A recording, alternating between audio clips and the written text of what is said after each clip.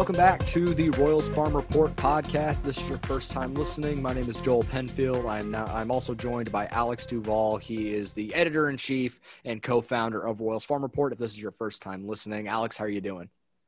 Joel, I am better. It could not have gotten off to a worse week early on. We had the Super Bowl on Sunday. Right in the middle of the Super Bowl, Pedro Gomez, they announced that he passed away. And then we had snow days Monday and Tuesday at school because it was so cold and so icy on the ground. And then the legendary Therese Paylor, we found out he passed away, which, I don't know, they've announced a cause or whatever, but it shocked me. Like I don't know if that was something that, some people expected, but it seems like it was kind of like the whole situation with Chadwick Boseman where it just shocked everybody seemingly. And, that ripped my heart out for a little bit. But last night, the Royals injected a little ecstasy into my veins by trading for Benintendi and, a little bit of an uptick heading into today. We had school again. So despite the bitter cold and what a crappy week it was before last night, things are trending in the right direction again. Yeah, definitely. Like my thoughts and prayers are with the Gomez family and Therese Paylor and his family as well. Like those are two, just legends in sports media. Therese was, not even 40 yet. You think about the great respect that he had earned in Kansas City and the national media as a whole. Everyone was touched by him in some way and was impacted by him in some way, especially the local Kansas City guys that we follow so well. That was definitely a gut punch for sure. But let's go to the positive as much as we possibly can. We're recording on Thursday, the 11th. We're less than a week until pitchers and catchers are reporting to spring training. Baseball is right around the corner, despite the awful weather we have going in the Midwest here right now. I'm in Oklahoma, and it's single digits. It's damn near single digits here. It's really cold up where you're at in Kansas City area.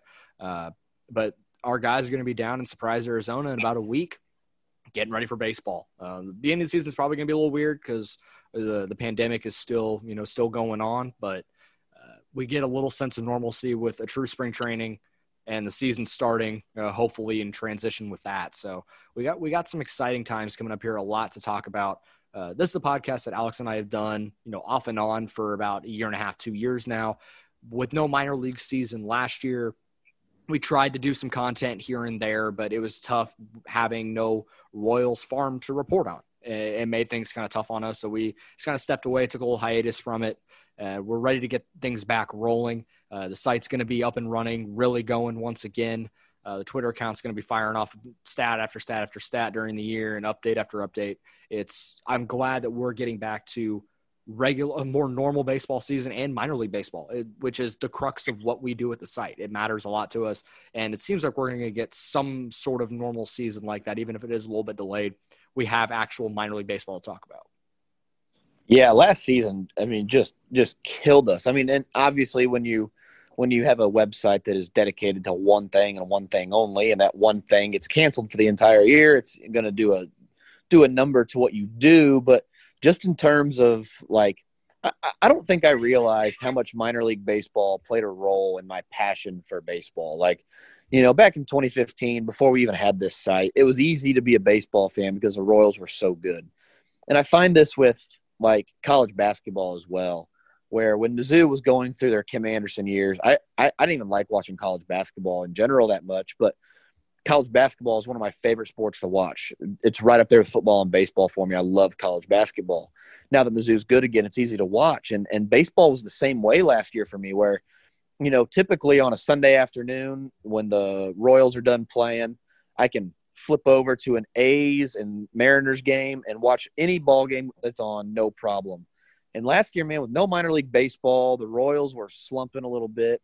It was hard for me to just tune in to other baseball games. It was hard for me to get into it. It was hard for me to, even having missed the first 100 games of the season, it was really hard for me to get into it just because of all the lack of stuff that was going on. And man, I am so excited for minor league baseball to be back. I know a lot of people, don't pay too much attention to minor league baseball. There's, I think, a significant portion of people who only pay attention to the big league ball club. But man, I I don't know if I can express how much fun it is to watch minor league baseball just as a baseball fan, because it's something of a reflection or of a midway point, if you will, between college baseball and Major League Baseball. It's kids. They're out there having fun. They're living in crappy dorm rooms and hotels and riding crappy buses, but they're out there playing the game they love. And there's something infectious about that attitude of they clearly don't have it the best, and they're still out there having a grand old time, man. And that's what it is. That's why it's America's national pastime. It's the grand old game. It is what it is because of that infectious attitude that kids have when they're playing. And man, I could not be more excited to have that back in my life. For sure. It was just weird. And as I mentioned this, I'll give a little preview on what we have going on in the episode. Later on in this episode, Alex and I last week had the opportunity to interview Ann Rogers, the Royals, new Royals beat reporter taking over for Jeffrey Flanagan. And in that, I talk about like how much I gained an appreciation for the game, because it's been such a part of our lives for sure. And, I'm sure anybody else listening to this for years and years and years. And we just every year, just routine. Yeah. Spring training, long off season, spring training season, and it just comes in, it's cyclical, but that was taken away from us for a large portion of last season, along with a lot of other things that 2020 had to offer, or lack thereof. But when the season came back, I had this renewed respect and admiration and love of the game, because I never wanted to take it for granted ever again. I never wanted to just, they're going to play the 162 games. No, I'm going to love all 162 games this year in a new, renewed way, because we had a shortened season last year. We didn't even know if they were going to play a season for a significant period of time. So last season was weird. It was odd. It was, whatever other adjectives you want to use, but I'm excited to get that season. And like I said, I'm never going to take the game of baseball for granted as a fan ever again. I think 2020, if I'm going to learn any lesson from 2020, it's that, like, to not take things like that for granted. For sure. And generally with life, like all aspects of life, not just baseball, but as it relates to baseball, and I don't want to give too much away from that interview with Ann, but we did talk about like those little things in baseball that you miss. The sights, the sounds, and last night, good segue here, is one of the things that I missed about baseball is the adrenaline rush you get when your team is about to make a big move. And I'll never forget the night that we traded for James Shields. I was, the rumors had been going around, could the Royals try to go get James Shields? Like, it wasn't a total shock and awe when they made that move. But when you saw the price tag that came out for a guy like James Shields, like, I remember thinking, holy cow. Because I knew – everybody kind of knew it was going to be a Will Myers deal. It was going to be Will Myers for James Shields. I think at least what I remember is, like, that was kind of the crux of what everybody anticipated. And then you found out all of the other names that came with it. And you're like, oh, man, the Royals really feel like they can go for it. And that's one thing that, everybody's got their flaws. And GMDM, Dayton Moore is not, explicit from that. He has his flaws as it relates to being a general manager. One thing that I think Dayton Moore does exceptionally well is gauges his internal value of his players. And when he traded Will Myers, I think everybody kind of freaked out. And then Will Myers has gone on to be a good Major League Baseball player. He's a very good hitter. He has not been anywhere close to that, what the number 3 overall prospect in baseball designation would imply that he could have been. And I think there was something about him, something about his ability to play baseball that the Royals identified and said, you know what, we can get more value by trading him than by bringing him up. Well, when they announced they're trading for Benintendi, I tweeted a couple times, the price is the only thing that matters. Like, if the Red Sox just called and said, you can have Benintendi for free. He's a jerk. We don't want to pay him. You could just give us a bucket of balls. You can have him. Of course you're going to say yes. Like, it was never Benintendi that I didn't want on the roster. I just didn't want to trade Jackson Kowar for him, right? So when they announced it was Khalil Lee, in the back of my head, like, you never root against anybody. Like, Khalil Lee is a phenomenal kid, and I wish him nothing but the best. And if he was in Kansas City, I would wish him nothing but the best. But in the back of my head, I was kind of smirking a little bit because it was almost like we know something that they don't.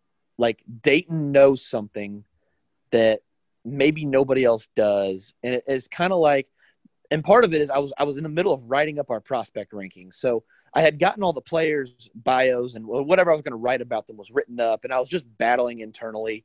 Where do I want to have these guys? And Khalil Lee, I looked down, and he was 14th on my list.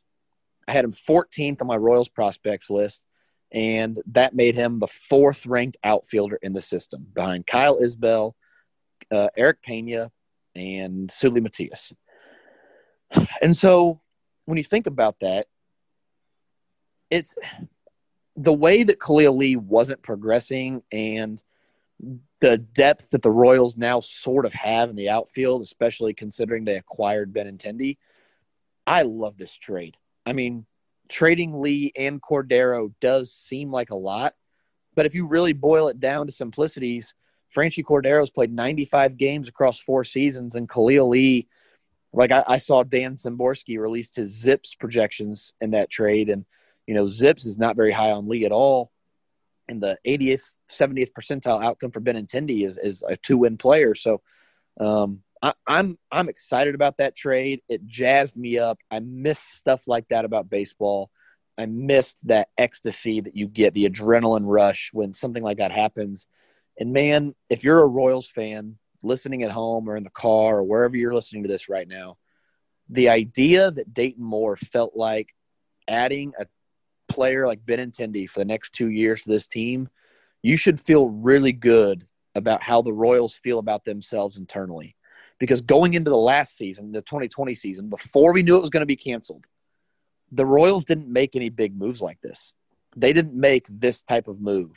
And it's not that Dayton Moore was subliminally telling everybody that he didn't think they would compete, but he kind of did, right? And so this year when you make that move, just like we got James Shields for 2 years, we only get Benintendi for 2 years unless they extend him. That should give you a really good idea about how the Royals feel about their window, about how they feel about Kyle Isbell when they felt comfortable enough to trade Khalil Lee. I only see positive things coming out of this trade. Absolutely. And for the details for people that maybe don't know or want to know more, obviously Andrew Benintendi is coming back to Kansas City. Franchy Cordero from Kansas City to Boston. The Mets were a 3rd team in this. Where they came in or why they came in, I have no idea. But they sent a low-level pitching prospect to Boston. Kansas City is sending Khalil Lee to the Mets. And I believe also in the trade, the Royals are getting cash from Boston, about 1/3 of Benintendi's salary-ish, about a little over $2 million for this year, because this is Benintendi's 2nd arbitration year. But I love this deal. When I saw the initial tweet that Benintendi is looking to get traded and the Royals are the front runners, I said, yes, give me this. I like this a lot. You get 2 years of him. At first, for some reason, I thought he was just a 1-year rental. And at that point, I was like, eh. But for 2 years, it gives me, and you alluded to it a little bit, it gives me James Shields trade vibes a little bit. Not that the Royals are ready to compete right now. Because even when they traded for James Shields, they were not – that window was peeking open a little bit. That they had Hosmer up, they had Moose, they had Salvi, they had Kane, Escobar. The offense was starting to come together a little bit. It was shoring up the pitching staff. And then 2 years later, obviously, they did what they did. But that window was not open yet in 2013. It was starting to get there. I think what we're seeing right now, going and getting a guy like Andrew Benintendi, who's a solid big league contributor, it shows you, I think, the pitching is coming. You already have Singer and Bubic up. You got Lynch and Kowar, Bolin, and others just waiting in the wings. Brad Keller's a solid mainstay in the rotation. Bullpen, we'll figure it out, but I think at least the rotation, you know what you're going to get at this point, or you know that the talent is there. This is shoring up your lineup a little bit.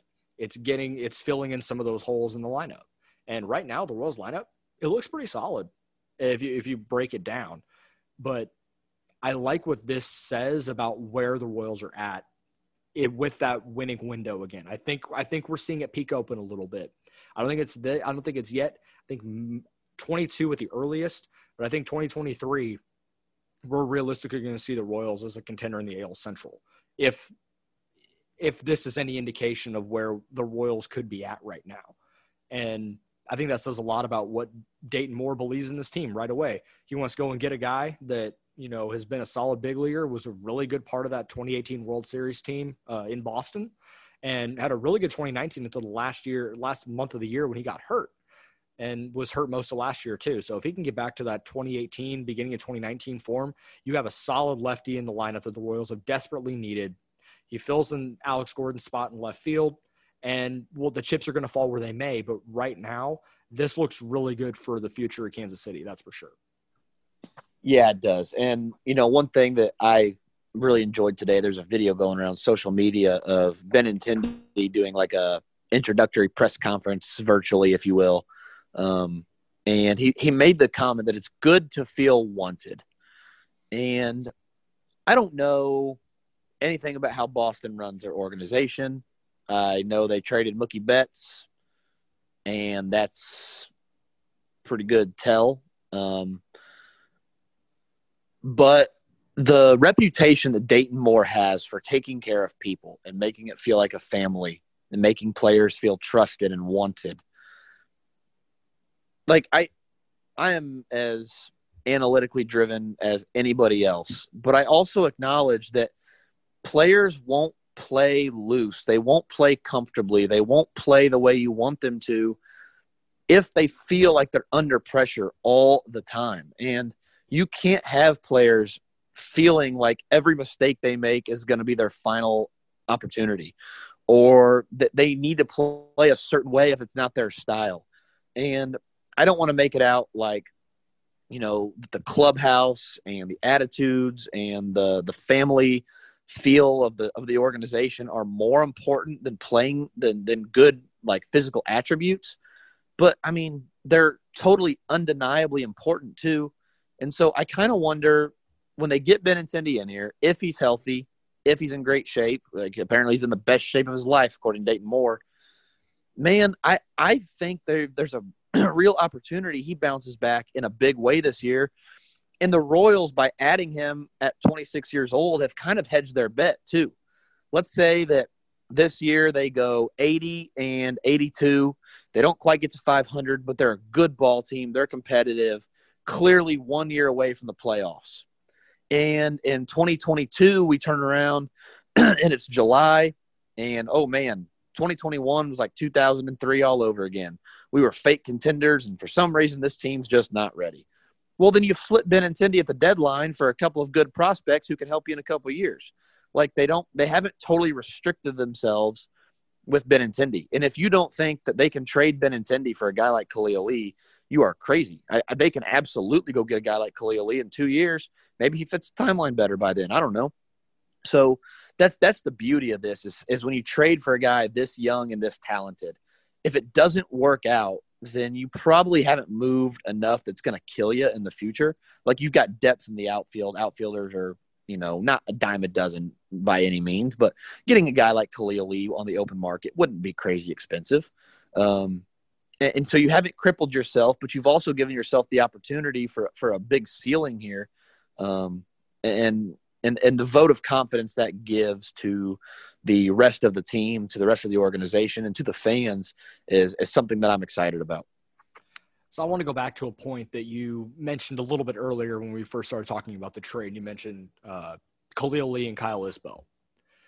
I'm curious your thoughts, but I think this says a lot about how the organization views a guy like Kyle Isbell because it made making Khalil Lee expendable, making him a guy that you can flip and you can trade.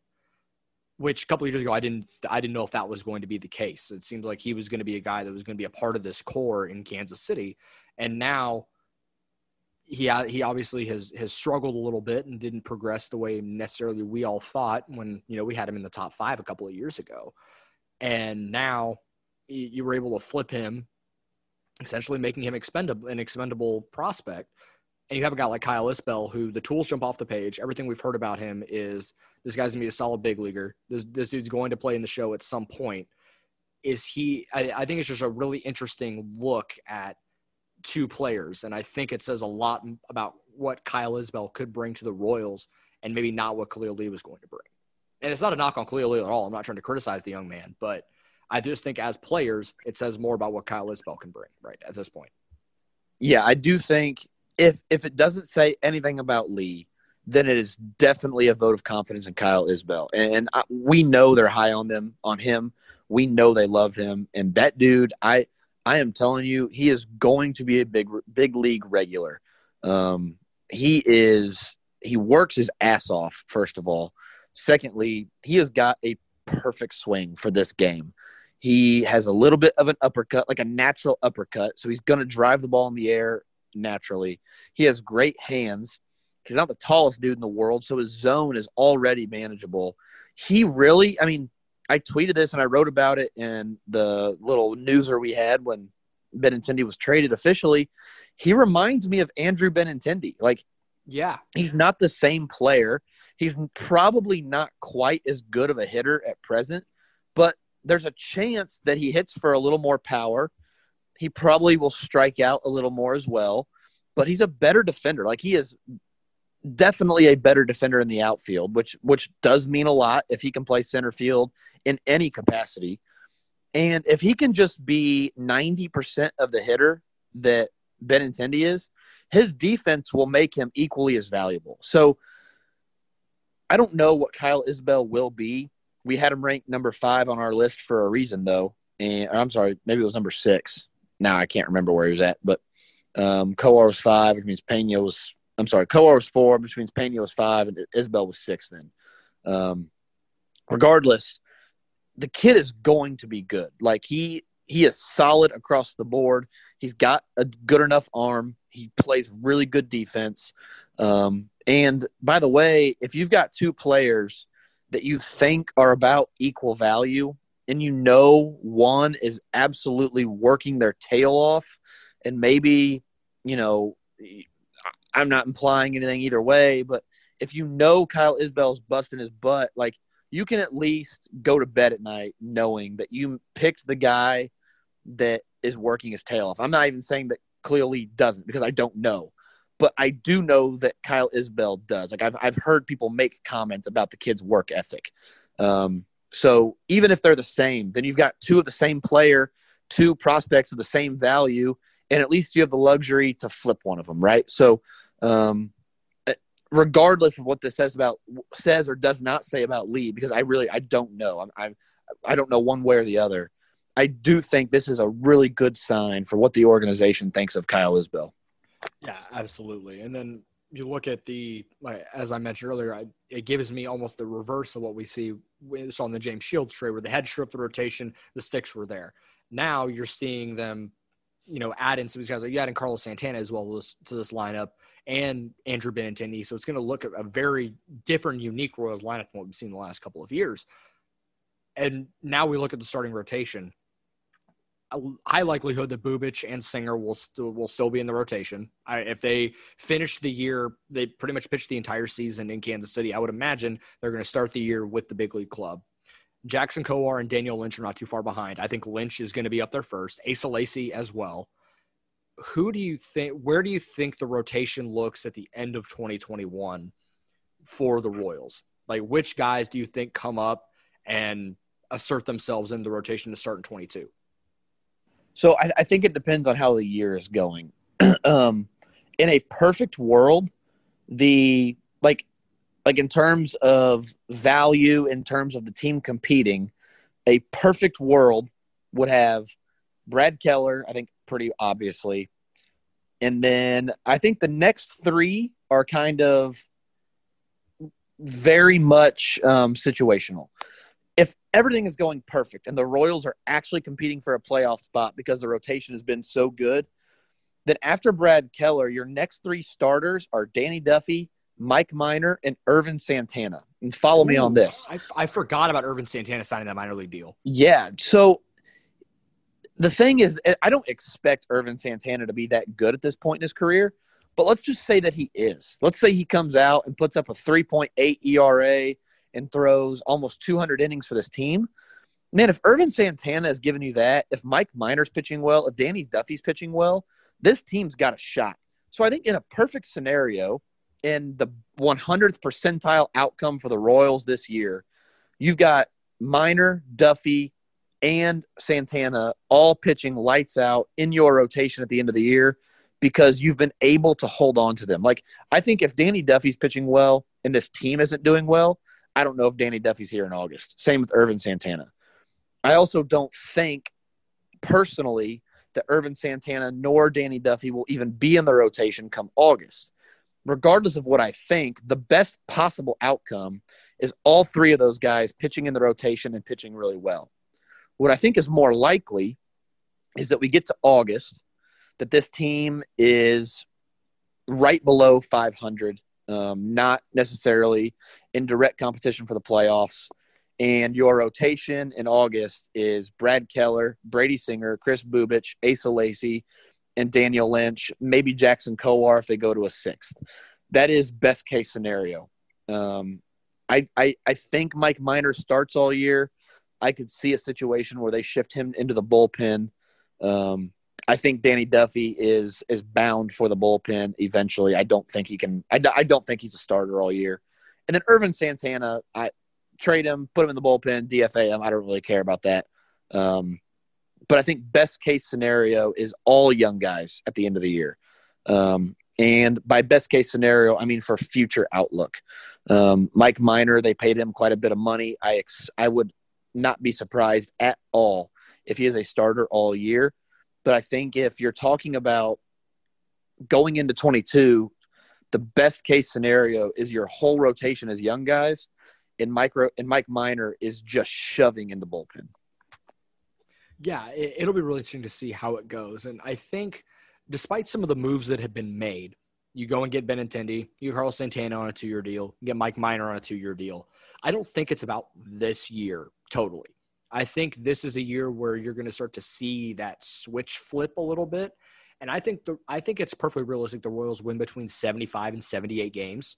I think the baseball prospectus projection was like 71, but that was also before the Benintendi trade, I think. So I'm not going to take too much stock into that. I don't think the Royals finish 20 games below at this point. But I think if you finish 77 and what would that be, 80, 82, something, 83, something like that. I don't know the math, but either way, 77, 85. But I think if you finish somewhere in that range, that's a pretty good year, all things considered, considering where the Royals have been the previous 3 years. 200 lost seasons in a year where you finish 20 games below in a 60-game season. And at that point, if you're there, it means you're probably not competing in July and August. And like you said, I think that's your chance to, okay, we're still going to have these dudes under control. We're not going to hit that rookie limit. Let's get Lacy in there. Let's get Kowar in there. Let's get Lynch in there and just see what we have. And then all those dudes are competing for rotation spots and bullpen spots going into 22. I'll be curious what they do with Kowar. It depends on what his curveball looks like. If he's still kind of just fastball change, let that fastball change eat in the bullpen and see what you have there. I think that would be kind of fun to see. I'm really curious what Lacy looks like in his first full professional year. Sucks we didn't get to see him in rookie ball or anything this past year, but from everything we've seen from him in satellite camp and some of the stuff he's put out from his off-season workouts down in College Station, he looks the part, looks like the real deal. And then everything we've heard from Daniel Lynch, I think you made a great point. It's like what we heard about Patrick Mahomes in 2017 from practice stuff. Like that's going to be the guy. I like Singer. I think Bubich is good. You and I have been driving the hype train for Jackson Kowar for 2 or 3 years now. Daniel Lynch is that dude. And I'm excited to see if he can get to the majors in 21. That's going to be huge for this team. And to see him produce right away, if that ends up being the case, I mean, there's your guy. There's your horse for the stretch run of the postseason coming a year or two. For sure. And I think, one thing that to keep in mind about Daniel Lynch is he had to make some adjustments on his own at Virginia and then coming out of Virginia that he is still, even into last year was still finding his own way, finding his own groove. It just sounds like he's put all of that together. And if Daniel Lynch had gone to LSU, if he'd gone to literally anywhere but Virginia at the moment, I don't think we're having the conversation about him not being like Kylie McDaniel today didn't have Daniel Lynch in his top 50 prospects. And Kylie McDaniel's he's a former scout. He's a phenomenal baseball writer, phenomenal baseball mind. But he had Casey Mize at 20. If you just flipped Daniel Lynch and Casey Mize in their draft position, if Daniel Lynch had been drafted number 1 overall and if Casey Mize had been drafted 34th, changed nothing about them. Nothing else changes. Just when big league teams drafted him, Daniel Lynch would be a top 5 prospect in baseball, and Casey Mize would not be in the top 100. It is so reputational based sometimes.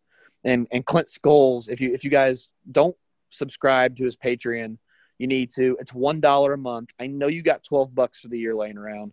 Go subscribe to Clint Scholes. It's royalsacademy.com. He's like I said, it's $1 a month on Patreon. He released something a few weeks ago. It was Baseball America released their top 100. And then Baseball America came out and said, oh, man, look at this. It's a lot of first-round picks.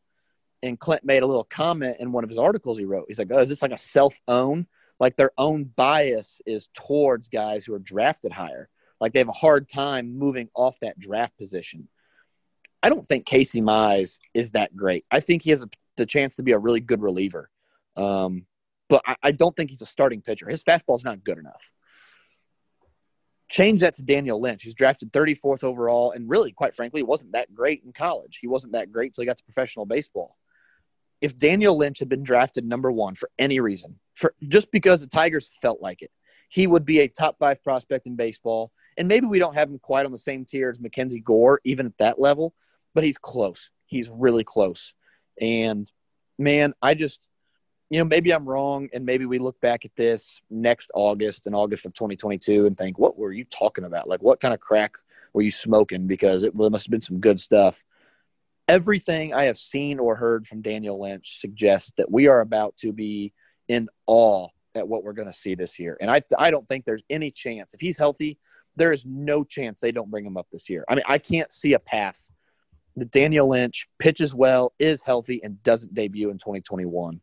Because the kid is that good. I was rewatching an outing that he pitched in the Arizona Fall League, and actually Emily Walden tweeted about it. He popped 99 on the glove, and it's so flawless.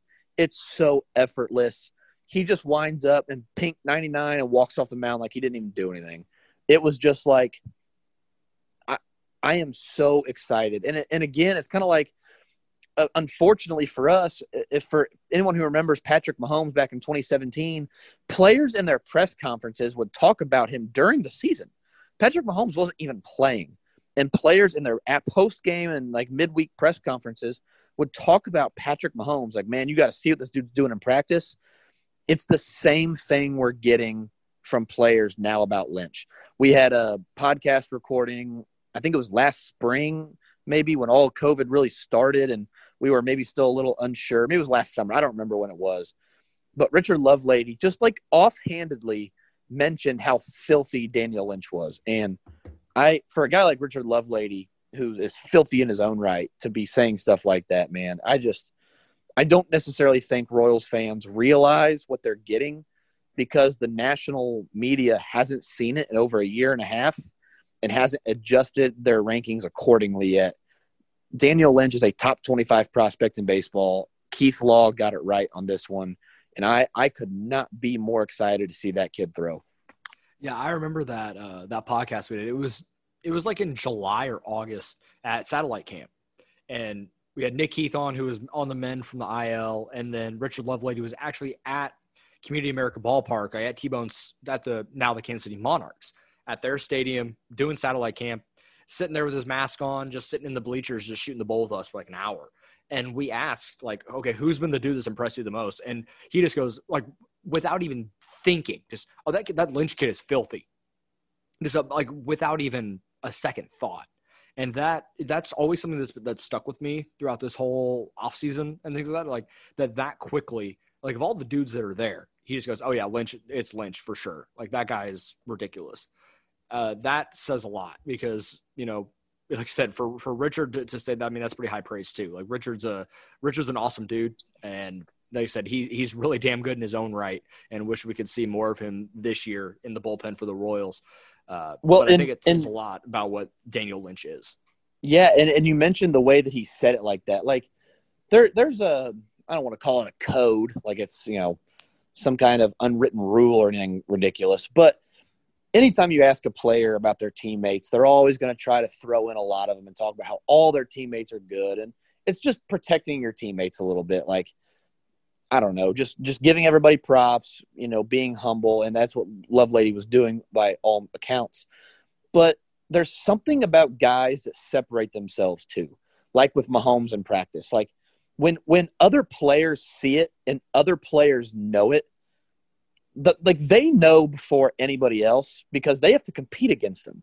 Like they have to get on the mound after Lynch or before Lynch or hit the box against Lynch. And again, when a player says something that quickly, like Richard Lovelady did not know we were going to ask him about other players. Like he had no way of knowing that's what we were getting ready to ask. And Nick Heath was on the call. Like we didn't even ask Richard specifically. We asked both of them. And he jumped in there and offered that up. I mean, the players know before we do. Like they always do. And for him to make that comment without like immediately going, oh, and all these other guys are good. Like they know who's got next. And I think Richard Lovelady kind of subconsciously and on accident, quite frankly, told us that Daniel Lynch has got next. And once he said that, like you could tell that Nick Heath's face kind of lit up too.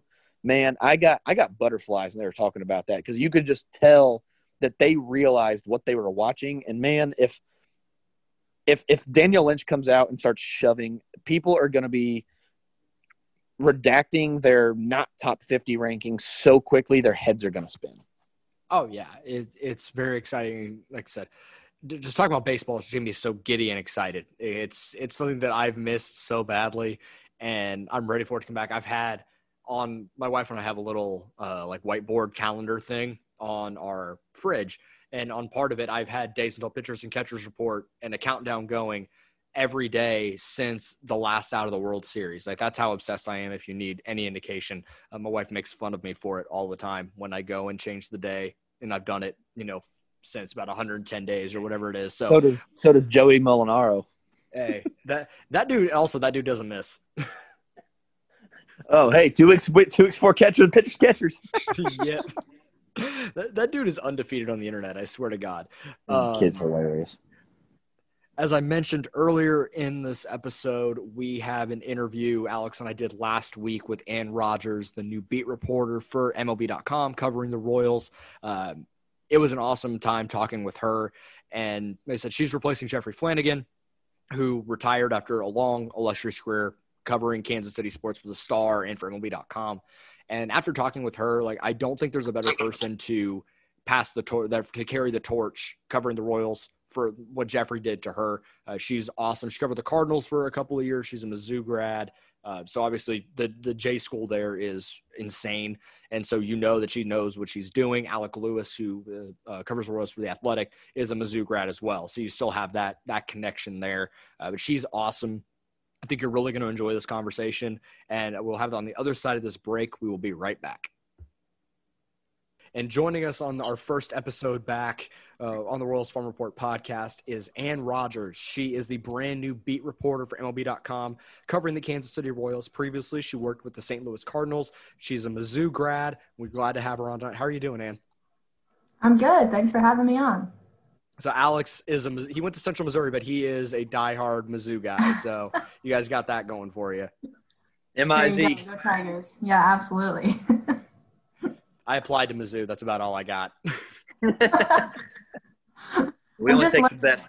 Only take the best. I'm just learning now the fandom of it, because in college I covered most of the athletics, so I never really cheered for them. So now I'm kind of getting into, like actually paying attention more than, just the reporter point of view. And, it's pretty fun, especially the basketball.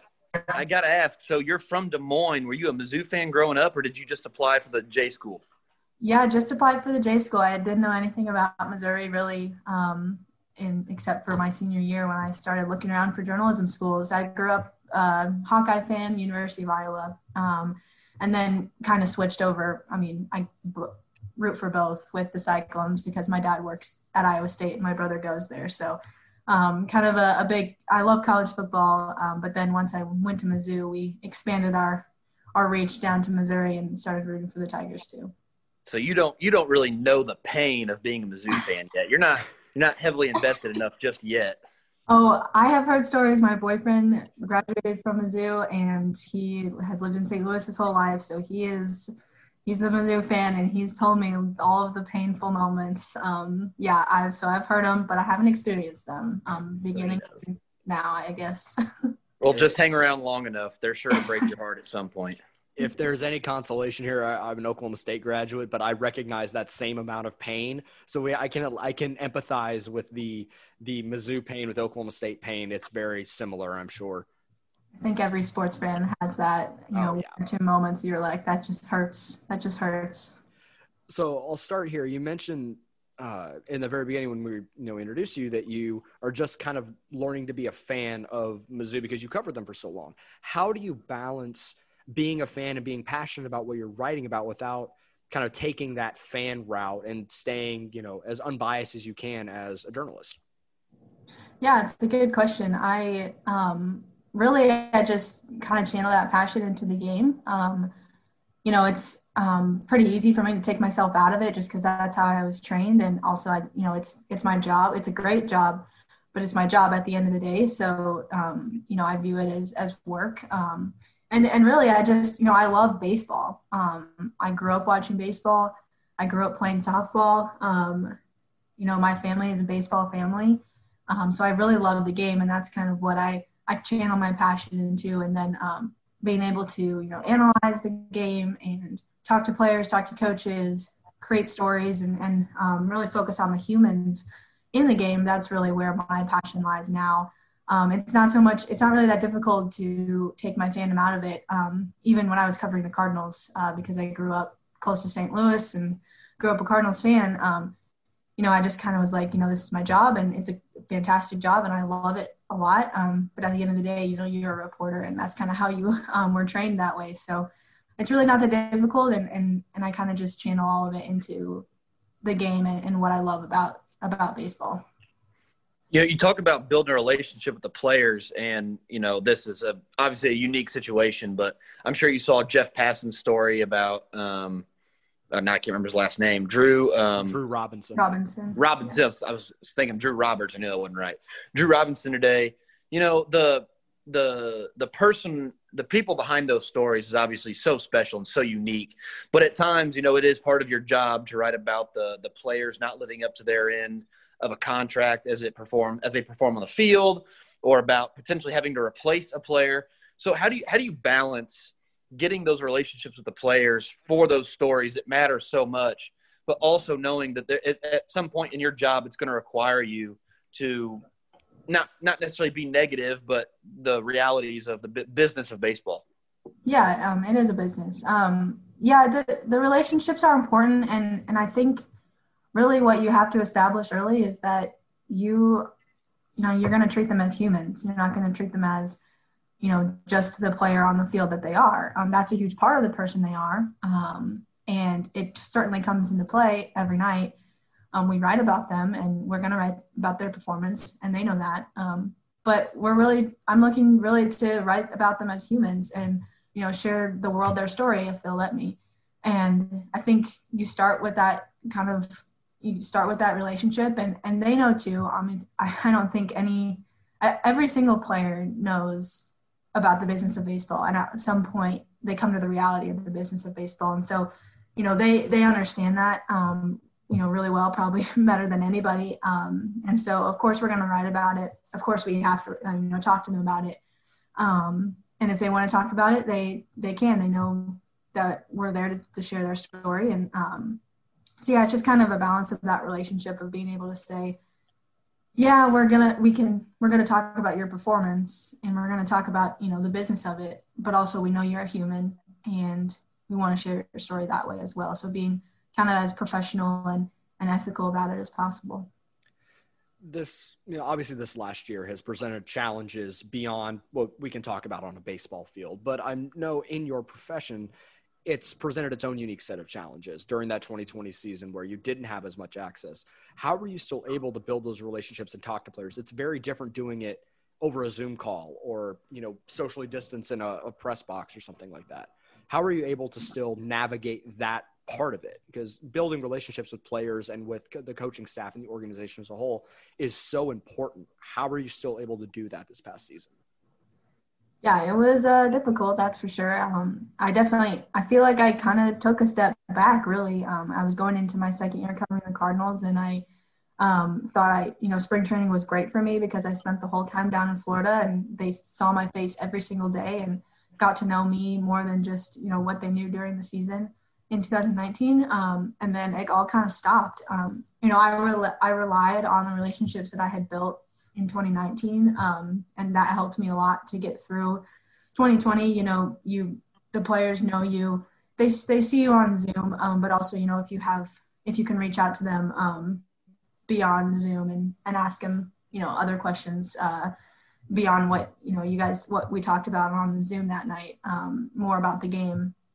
I think, that helped a lot too. But it was really difficult. At the beginning, we were all kind of figuring out Zoom and figuring out how to ask questions on Zoom and what happens when your internet goes out. It really was a challenge, but I think we got into a routine over time. And I know it was only 60 games, but by the end of the season, I think everybody kind of got it. And we're going to start the season this way over Zoom. And we just kind of have to adjust and adapt to it. So hopefully, players and coaches, they see your face in a box. It's not the same as in a clubhouse, but if they see your face every day on the Zoom, hopefully they start to recognize you and your questions and that sort of thing. So you kind of just, like everything, you just adapt to it and hope that it goes back to normal.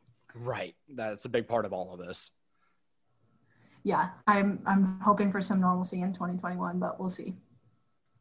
As far as getting to watch the games, is there anything that you noticed that, or I guess I should ask first, were you able to attend the games there in St. Louis and be in the press box and actually get to watch? Yep, I went to every home game. We did not travel last year. I'm hoping that resumes in this season, so I didn't travel last year, so that was difficult for me watching the games on TV, but I was able to go to Busch Stadium and watch in the ballpark, and that was really nice. So that was my question then. So this can apply to the road games. How difficult is it what are some things you feel like you miss? So compared to when you're sitting in the press box in St. Louis, watching the team play on the field, getting to see everything that happens in between every single play, what are some things you feel like you missed about the game while it was on the road? Because most fans are accustomed, we watch 90% of the games, most of us at home on TV, and so I think we're less apt to picking up on stuff that does happen in the games. What are some stuff that you feel like you missed? Some things that you would include in stories, some pieces of the game that you just didn't get to see because you weren't at every single game? Sure. Yeah. The big thing is, who's up in the bullpen, who's stretching even, because those matter more, even if they start getting warmed up and don't end up going in, warming up, that factors a little bit into their availability for that night and beyond. So that was the biggest thing in the dugout. Just, how the players are reacting, who's in the dugout, who left the dugout, things like that, how they interact with the manager, that sort of thing. Even just things on the field. Let's say a left fielder makes a great move or has a great jump. We don't see that. You don't see that on TV. You see the catch, and it's great, but you also want to be able to see the jump. And in the press box, I can see that happening in real time and kind of see how they set themselves up, how they position themselves to be able to defend, that sort of thing. Even just celebrations too. Sometimes the camera will cut out and you won't see the end of a celebration, let's say a walk-off or something, and that could be a good anecdote for a story. So there's a lot of little things. I'm having a hard time remembering all of the little stuff because it's just the atmosphere, the environment, everything. Just you start to miss it, not only for your stories, but just as your job too. So I definitely definitely missed it. Definitely tried to make sure that I was still giving as much as I could over Zoom and asking questions outside of Zoom, that sort of stuff, just to be able to bring those little notes and stuff into the story. I think the one thing that I miss the most, and I don't know if either of you can speak to this, is the one thing that I miss the most personally about missing those games in person is, with specific pitchers on the mound and how the defense would align even before the next batter got to the plate. I think it's so cool watching the players. So let's say it's Duffield on the mound, gets a pop fly, and while the ball's in the air, Salvi, if he doesn't have runners to worry about, looks down at the first baseman, looks down at the third baseman, and they're already communicating, if the play allows, for the next batter. Hey, you need to be on the line, you need to be in the hole, make sure you get over because we're getting ready to shift. But they know, like, the ball will be in the air. The left fielder hadn't even caught the ball yet. And you've already got other players communicating with about the next guy coming up. Like, they know in their head every single play they're about to run. It's almost like earlier this week, Mahomes was talking about, their first 15 plays are scripted, they're ready to go, and now it's just about going out there on Sunday and executing them. But it's like they have this script in their head and they're able to memorize it. And just that little piece of communication that you don't get when you're sitting at home watching it on a broadcast is one thing that I'm really excited just to get back out, those little nuances of baseball. But I know what you mean. Just those little things, it hurts. Yeah, and that's the best, that's really why I love baseball so much, is those little things. People say the game is slow, but they don't look at the full field. When the pitch is being released, what's the shortstop doing? When the pitch is being, hit, what are the outfielders doing? That's my favorite part, because there's so many different ways that it could, transpire, and they're ready for all of them. So I think, I'm really excited to get fans back into the stadium and to be back in the press box, just to get back to that sort of, being able to watch those little things happen. I think over the past season, something I thought about a lot is watching these games. It was obviously weird not having the roar of the crowd and the atmosphere and that little background noise, from, a sold out crowd at pick a ballpark. But I think what I loved about watching baseball this season was you just got the sounds of the game for 60 games.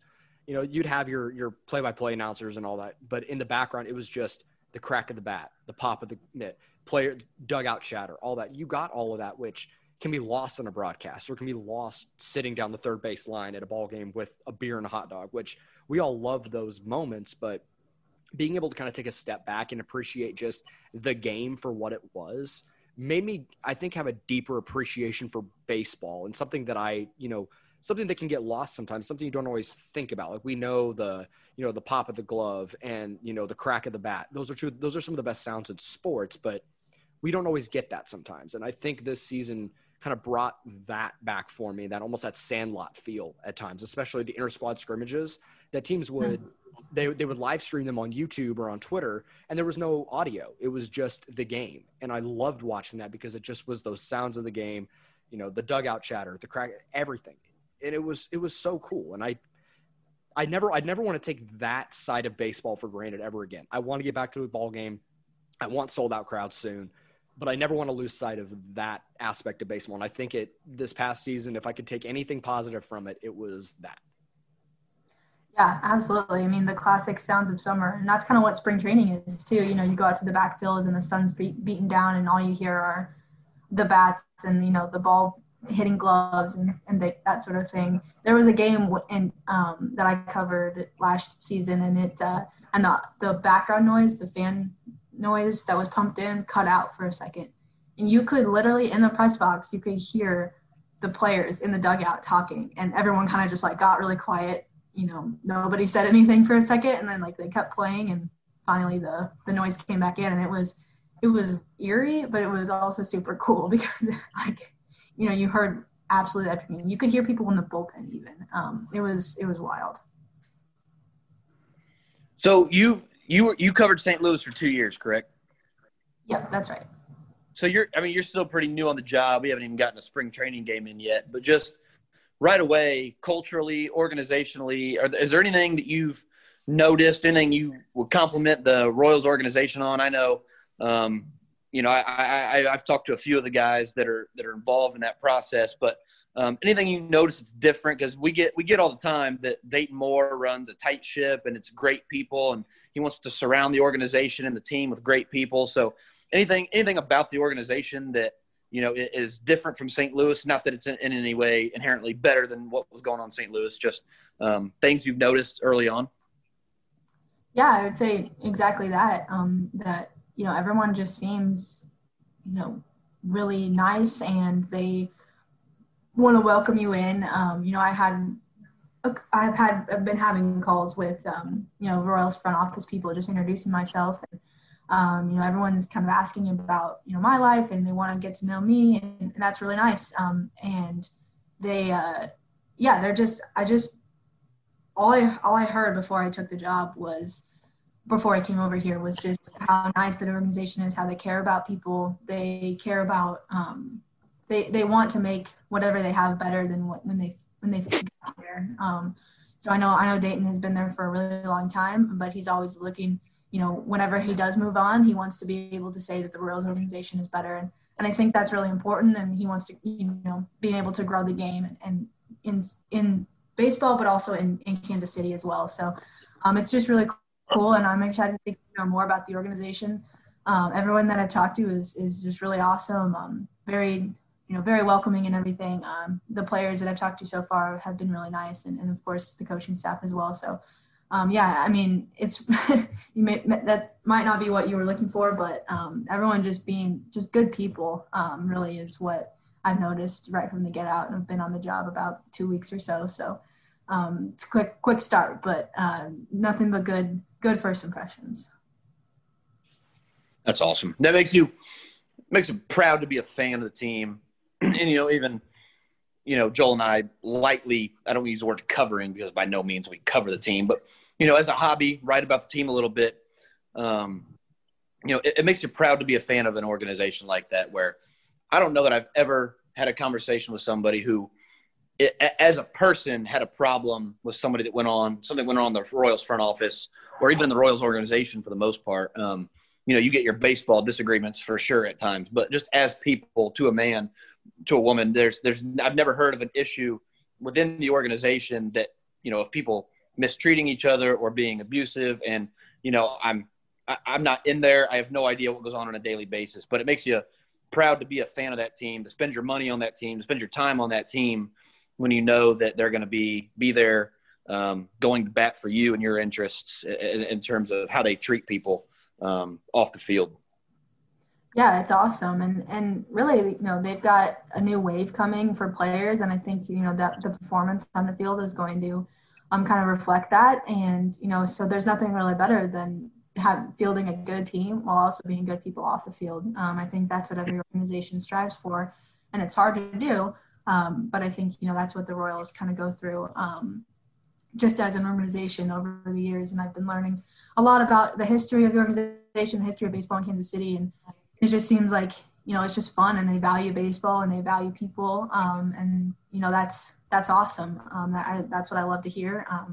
And so, yeah, I'm really excited to get to start covering them, start the season, start covering the baseball community in Kansas City and the surrounding area. So, yeah, it's going to be a good time. So you're replacing Jeffrey Flanagan, who retired after an illustrious career covering the Royals and and covering baseball for such a long time. Have you had any conversations with him, and what is it like to be the successor of somebody like that covered the organization for such a long time? Yeah, Flanny is awesome. He helped me making the decision to come over. When he announced his retirement with us, I kind of inquired about Kansas City being open and talked to him a bunch just about what it's like covering the team and all that stuff. Because, we might work for the same company, but every team is different as far as, everything that goes on from the organization to the PR staff to other media outlets. So talked to him a bunch. He helped me a lot with the transition. Is still helping me. I'm about to text him tonight to ask him about spring training lodging. So he's like, you can call me anytime. And I'm like, well, I'm going to just bother you in retirement all the time. So I hope you're ready, man. But no, he's awesome. And of course I know that I have, big shoes to fill. I had big shoes to fill in St. Louis when I took over for Jen Langosh. in 2019. So I know what it's like. We're different people, Flanny and I. We probably cover it a little bit different. But at the end of the day, we're still going to have the same job, or he had whatever. So we'll be doing, the same thing. I'm excited to dive in, to the prospects, to the major league team, all that sort of stuff. And I for sure will be keeping him in the loop, making sure he helps me out with all of it too. So he's not completely shut off. I'm sure he'll pipe in on Twitter a few times or so. Naturally, I'm sure he's still going to say cheers everybody when the Royals win. It wouldn't surprise me. I think that's just too ingrained in what he does on social media. It's crazy, he and I were talking about a week after he made the announcement he was retiring, and he's like, I just feel like I'm on vacation. I don't feel like I'm like gone from working. So I'm sure that'll start to settle in once spring training rolls around and opening day. But I'm sure he'll find something to do. He's an awesome guy, and I'm sure we'll be hearing from him. Is there a player that you maybe haven't gotten the opportunity to talk to yet? I don't know how many players in the organization you've gotten the opportunity to speak with and get to know yet, but is there one player that you for sure like, yes, I need to interview this person because they seem like awesome person, awesome player, etc.? And why is it Nick Heath? No, I'm excited for all of them. I've mainly just said hi to a few of them, not too many. So I'm excited for a lot of them. Nick Heath for sure, one of them. But especially some of the prospects too, I've been reading a lot about and getting to know that sort of side of it. And people like Bobby Witt Jr. and Daniel Lynch and all those people, Jackson Kowar. Excited to get to know them. With the Cardinals, I didn't get to dive in too much to the minor league system. Of course, I'd cover the top prospects and all that, but mainly it was so focused on the major league team, just where they were in the standings, the division, all that sort of stuff, playoffs, that sort of stuff. So this is going to be a different kind of view, look a little bit to the future. I don't think the future is that far off from the major league team. And I don't think the organization thinks that either. So they're looking for, it to come sooner rather than later. I'm excited to look at all those guys and get to know them, talk to them. It's always fun talking to prospects like that, just because you can just see the excitement on their face every time you talk to them. So definitely excited for all those guys and all the major league guys too. Salvi, Nicky Lopez, Brad Keller, all those guys. Nick Heath's a friend of the show. He's been on here a couple of times. He's genuinely one of the best dudes in the business. That's awesome. I'll have to say we have that in common then, so we can start off on that good ground. Yeah, and Alex and I have been driving the Jackson Kowar hype train for about 3 years now. So we're ready for that guy to get to the majors too. That's awesome. Oh, let's see here. Where else do we want to go? Do you have anything else, Alex? Oh, he is in the middle. He's eating dinner too. Of course he is. Sorry, my wife and I. Joel, edit this out of the podcast. I will. My wife and I have our first sonogram tomorrow morning, and I have been really busy trying to balance school, that, and eating. So they always come a little meshed together. But it's all good. Anyway. Important. Dinner is important.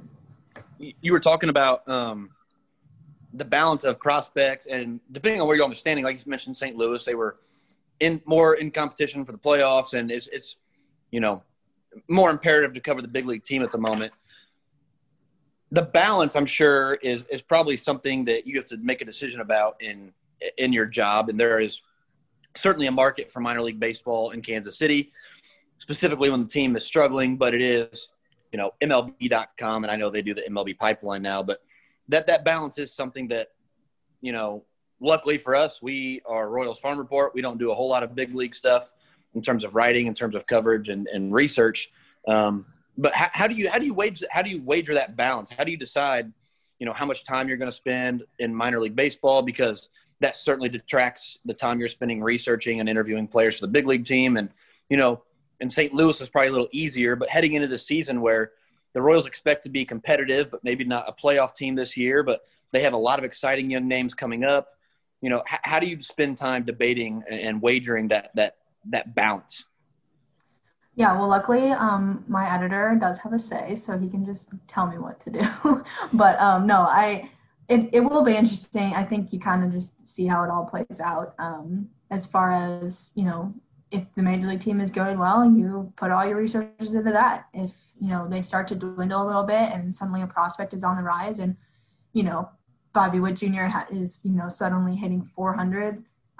You're gonna switch your focus to that. I'm really excited about what we're doing on MLB.com this season. MILB.com is merging with us, and so we're gonna have we're gonna just kind of combine our resources. And teams like the Royals, like Orioles, Mariners, that sort of team that has a strong pipeline, strong farm system. You're gonna maybe switch your focus over depending on how the major league team, and you're going to focus a little bit more on what's on the rise, especially if there's a prospect that's doing really well in the minors this year. And so we definitely want to give coverage to the minor leagues, especially after a year where nothing happened. But also, of course, I'm the Royals reporter, so I'm going to focus on the major league team, and especially if things start going well, like they hope, you want to be able to put all your resources into that. So it's kind of a balance, and you lean on your editor, you lean on the pipeline guys as well, and then you also just kind of see for yourself and how it all goes.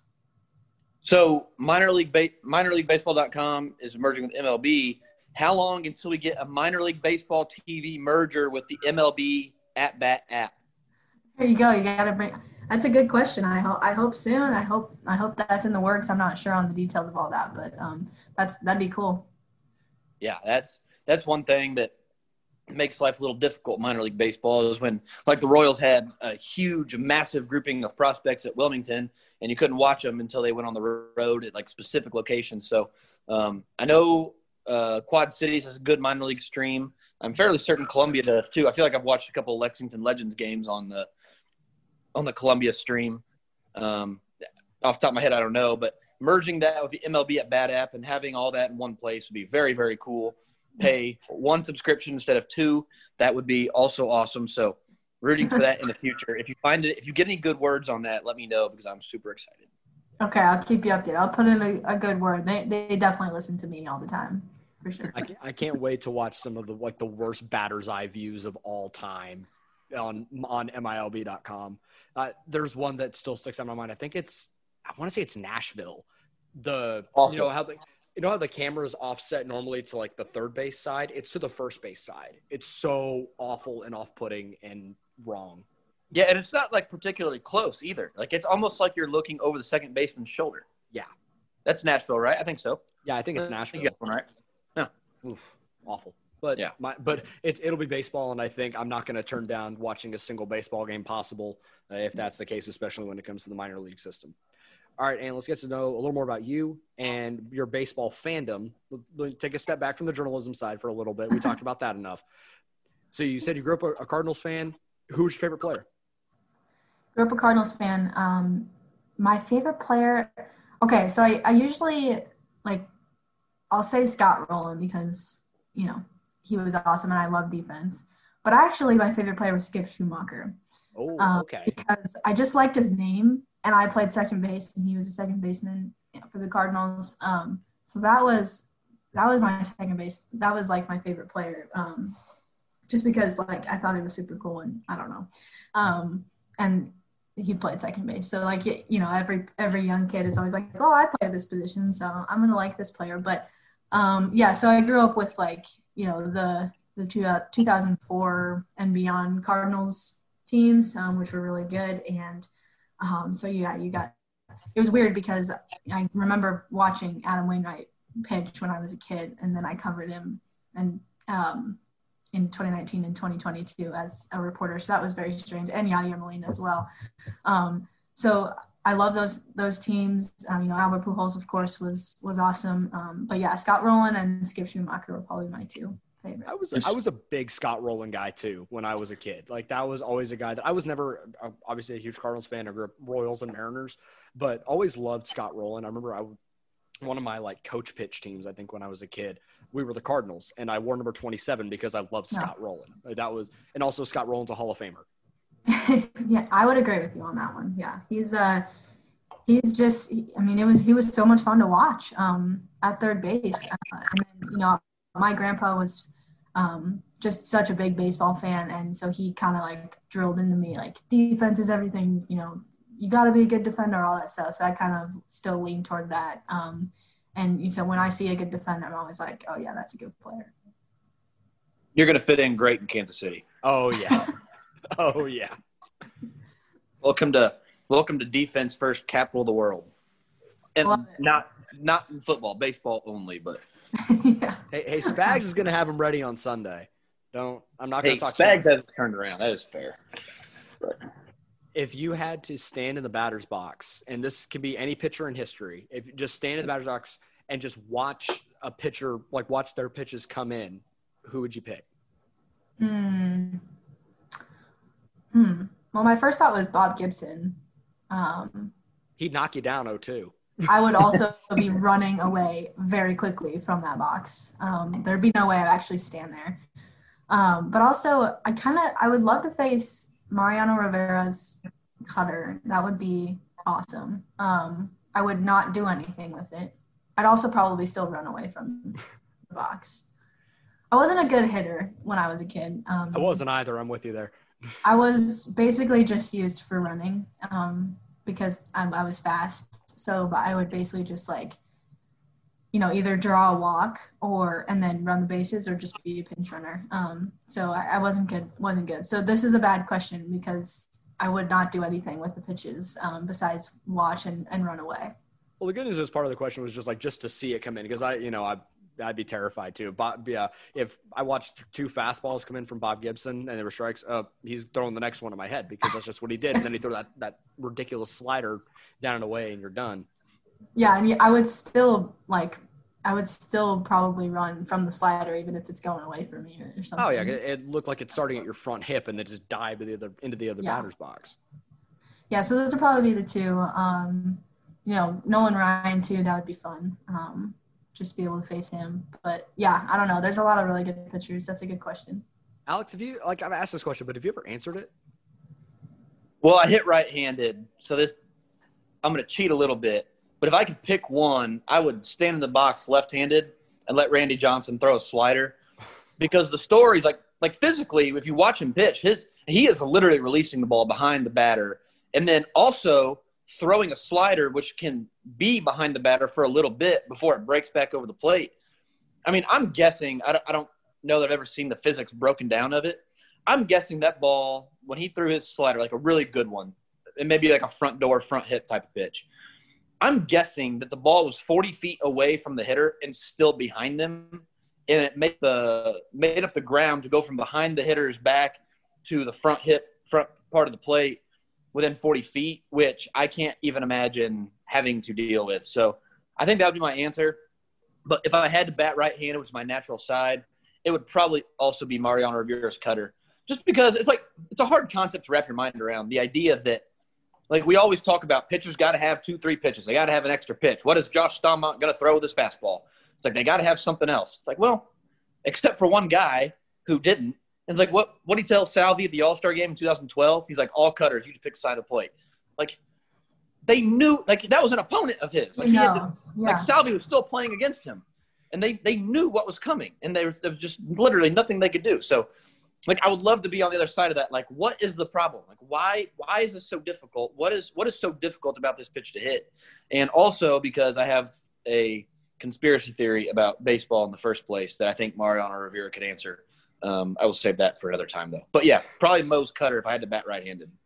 So I go back and forth on it because I, have a righty and a lefty in mind. The lefty's Sandy Koufax. I have to see what Koufax looked like because, that's one of the best left-handed pitchers ever right there. And, man, if he could have kept pitching beyond 30 or 31, I can only imagine what his stats would look like. Like the Calvin Johnson of pitchers. Yeah, pretty much, yeah. But my right-handed pitcher, I want to say Pedro because I got to see that changeup. Because that changeup is just – it's dastardly. Like, he could tell you – it's like the Mariano Rivera throwing a cutter. Like, he could tell you he's going to throw you his changeup 6 times. You're going to swing and miss over the top of it 6 times. But I have such a fascination with Satchel Paige and the Negro Leagues in general, especially for the guys that we don't have a ton of stats on when they played in that era. That, you know, there's so many guys that are revered as some of the best players in baseball. We know nothing about them. There's my fascination with Satchel Paige is more like some of the stories about him are legend and reality kind of all meshed together. Like he would walk the bases loaded with nobody out and strike the next 3 batters out, or he would tell his infielders just to take a seat because he's going to strike the next 3 batters out. And his control was insane. He would warm up. He'd put a gum wrapper on home plate and throw over the top of it with all of his pitches. It's insane. Like, I want to see what that looks like. Prime Satchel Paige, I think, would probably be my answer for that. Yeah, that's a very good one. As well as Koufax too. That would be very cool. Very good. Alex, I think we need to find a way to interview Bob Kendrick and just let him just tell stories for like 2 hours. We don't have to say a word. Just let him talk. I'm down. I have emailed a couple times trying to set up field trips. So if you ever get a hold of Bob Kendrick, let me know, because if there's like 3 people on my bucket list of people I could talk to that exist that are like real people, he's one of them. I would pay like the money that was going for like Upper Bowl tickets at the Chiefs game on last couple Sundays ago for the AFC Championship game. Like, I would pay that much money just to have like a dinner with Bob Kendrick, like donate it to the museum and have dinner up in Kansas City with Bob Kendrick, because like there is nothing I look forward to more than their Salute to the Negro Leagues games where he sits in the booth and tells stories. Like, it is the most incredible 3 hours of my life every summer. Like, just listening to him, because they're always new. He always has like new stories he's telling. It's not like your dad, where you go and you listen to your dad tell the exact same story he used to tell you when you were 4 and he's still telling you when you're 24. That dude has new stories all the time, and they are always incredible. And they are always, you know, they're not just stories for fun. They add something to the legend of the Negro Leagues. They add something that helps you bring people into the museum, and they're just incredible. And I mean, yeah, that guy's awesome. So I don't know where I was going with that, but yeah, if you can get a hold of him, let me know. He is awesome. I've interviewed him a few times, and he just, I mean, a quick 15-minute call will quickly turn into like 45 to an hour, just because he just talks and talks, and it's awesome. And you just shut up and listen, because, you know, those stories are just gold. It's awesome. All right. One last question for you here, Ann. Thank you so much for your time tonight. This has been awesome. We'd love to have you on again as the season rolls on. We'd have actual storylines to talk about as we're, you know, the off season is dwindling here, which is awesome. And we'll actually have real baseball to talk about here soon. We'd love to talk about your time, you know, once you get into, you know, being able to go to Kauffman Stadium and hopefully travel with the team and get, you know, some stories and stuff. We'd love to do that. For sure. Yeah, I hope so too. I hope everything, you know, goes somewhat back to normal and I can do all that. But definitely looking forward to getting over there, getting situated, learning everybody. So yeah, this is great. All right. I love it when Joel asks this question. All right. If you could go back and watch one moment in baseball history live in person, you're there. Which is it? That is a great question. Now, I steal it from another podcast, but I still love it because there's so many different answers, so many different options. I feel like I'm showing my Cardinals bias a lot, because it's just like on my mind, and because I've, you know, covered the team for 2 years and also grew up a fan. But so I apologize in advance, but probably Bob Gibson's 17 strikeout game in 1968 World Series. That is a unique and new answer, and I love it. I mean, that. I know that I just said Bob Gibson, you know, to face, and I know that I have been talking about the Cardinals a lot, and maybe that's a bad thing for Kansas City, but I really think that would be one that I would love to see, and just like how it all transpires, because it was obviously 17 strikeouts, super dominant anyway, but he did it against, you know, a Detroit team that was, I mean, loaded, and they eventually won the series. And he just struck out Hall of Famer after Hall of Famer, you know, slugger after slugger. And so, yeah, I think that would probably be the one. But if you give me like an hour, I'll probably find another one, maybe like 5 more that I would like to see. I change my answer every single time. I really do. And I think Alex does the same. But no, that Bob Gibson game, I remember, like, it's on YouTube. Like, the full game is on YouTube on MLB Vault. And I remember at the beginning of quarantine, like March and April, I went back and watched all these old games. That was one that I sat down and watched. My wife walked into our living room and I'm watching a game and it's black and white and the camera angles are terrible. And she's like, why are you watching this? Like, I got to watch Bob Gibson. I had to. Yeah. It's awesome. I watched that too, and I've watched lots of highlights from it, and I've read books about it. So yeah, that'd probably be my answer right now. But if you ask me the next time, it'll be a different one. Yeah, for a second, I thought you were going to go to David Freese's triple or home run in Game 6 of 2011. I mean, I watched that on TV with my dad, so it is a huge moment of my life, because it kind of like flipped the switch for me as far as like I really love baseball and this is awesome, and so yeah, of course it'd be awesome to be there in the stadium, but yeah, I'd probably go back further. And plus, I know that my grandpa would be really happy if he could see that Bob Gibson game in person. I was prepared for you to go to that moment because I was going to clip it and send it to my buddy, one of my best friends who's a Texas Rangers fan, and just to jab at him a little bit, put more salt in the wound. Of course. You have to do that every time. Absolutely. Well, Ann, this has been awesome. Thanks so much. Like I said, we'd love to have you on again in the future. For anybody that maybe doesn't follow you yet on social media, can follow your work, where can they do that? Yeah, it's at ANNE 2_ Rogers ROGERS, and follow on Royals.com as well. That's where all my work is. All right. Well, we are looking forward to see what you do and what you write over the off season and the coming 2021 season. I'm so excited baseball's back. So I've been looking forward to rebooting the podcast and having actual baseball to talk about for months now. So this is awesome, and I'm glad we were able to do this, and it won't be the last time, I'm sure. Absolutely. Baseball is back. Let's go. Baseball is back. Let's go.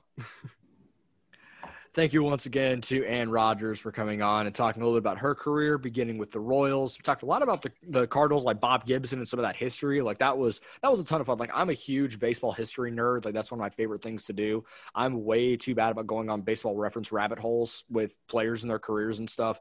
But it's really cool to talk about. Everyone has that different perspective on baseball. And I love that question at the end that I always ask because it gives you an insight into how they view the game as a fan.